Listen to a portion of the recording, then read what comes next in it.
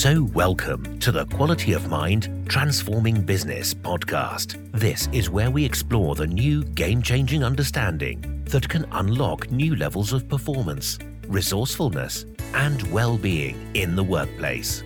Join us if you want to be part of the new breed of leaders in business. Join us if you're fed up with the conventional echo chamber. And join us if you want to be part of the new revolution in understanding how the mind works and recognize that we are more than just our psychology and that can lead to better results. Hello and welcome to the Quality of Mind Transforming Business podcast series. And today's episode is another one in our Looking At series where we take relevant organizational topics and we look at them from the lens of quality of mind. And today we're going to be looking at psychological safety. We're going to have a look at what psychological safety is and then explore it through the lens of the understanding of quality of mind. So what is psychological safety?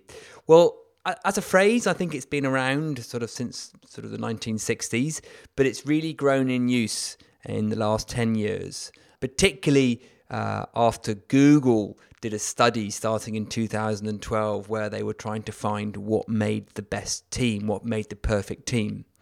And they discovered that teams really flourished in psychologically safe environments.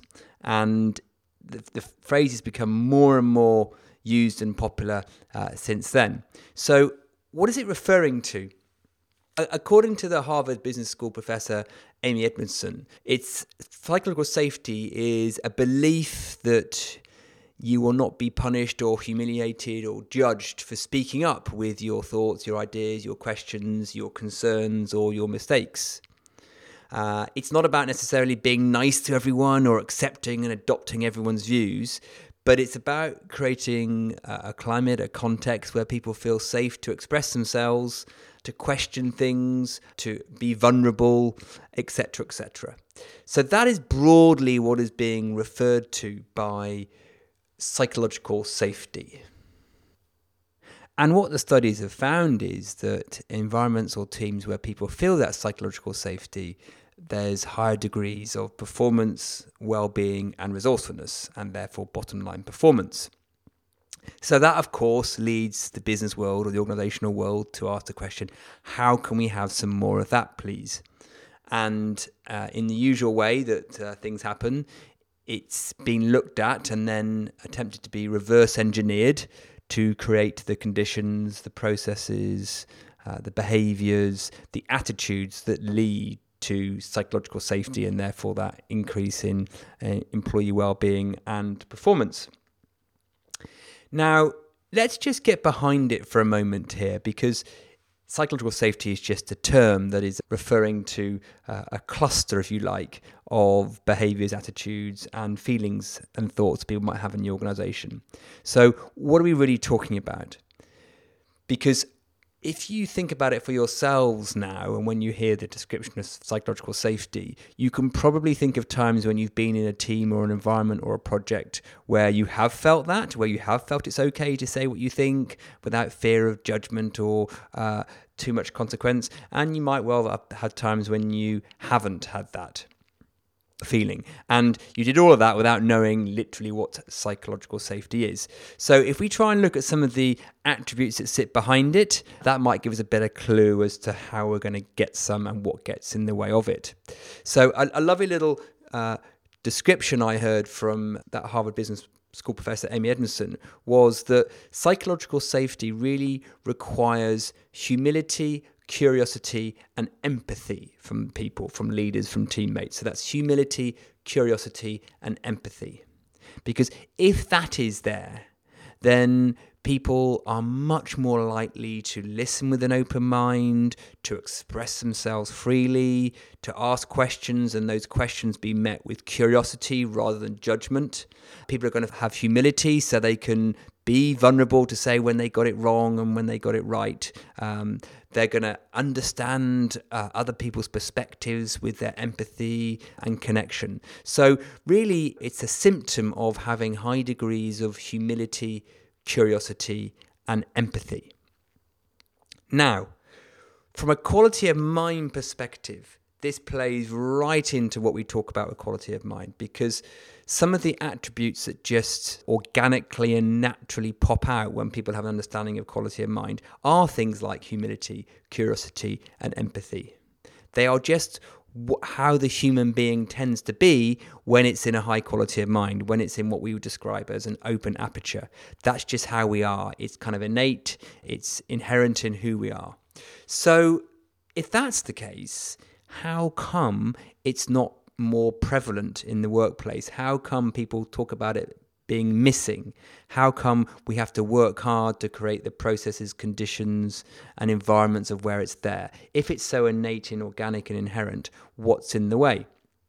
Well, as with all things quality of mind, what's in the way is our conditioned mind, our psychology. Our psychology creates self-identification with narratives and stories and layers and lids, and all the things that make us more what we would describe as psychologically alert. And the limbic system, pops into fight or flight mode. And when we're in those apertures, those more contracted apertures, our propensity for humility, curiosity, and empathy decreases. The capacity is always there, but our likelihood that we're going to be experiencing humility and curiosity and empathy start to dissolve as our aperture contracts. And it just so happens that the way a lot of organizations are run through their leadership and their culture triggers people into that psychologically alert fight or flight, which contracts the aperture and therefore reduces humility, curiosity, and empathy, therefore reducing psychological safety, which creates the vicious circle continuing and perpetuating. So really, the lack of psychological safety is a direct symptom and consequence of how organizations are run using pressure, fear, success metrics that people feel they get validation from, etc., through the busyness that people don't have time to listen and be present. All of those things that seem to be part of the day-to-day of how leadership and organizations are run lead us to have that slightly more contracted aperture, which leads us to have a lack of psychological safety, which then vicious circles the problem to continue. And at one level, it is that simple. Now, on this short podcast, I'm not going to get into what do we point to at quality of mind, which allows us to have the aperture being more open and us not to buy into all those narratives.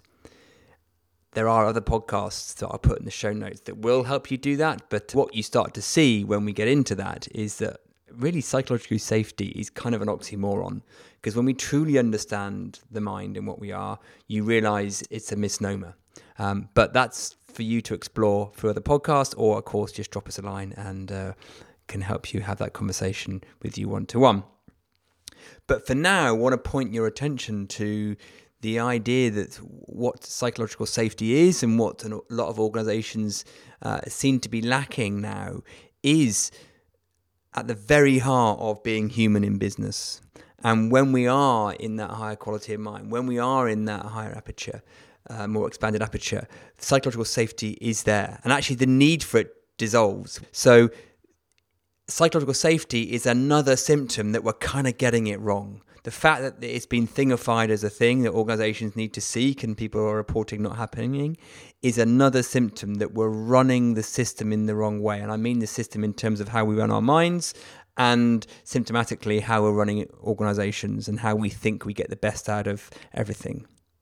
So if you can just take a moment now to pause for yourselves to see that the answer to this psychological safety question is really the same problem and answer as to many other challenges and situations that organizations find themselves in around employee burnout, not having motivated staff, presenteeism, mental health issues, lack of creativity and innovation, etc., etc. It's actually all part of the same system, the same problem.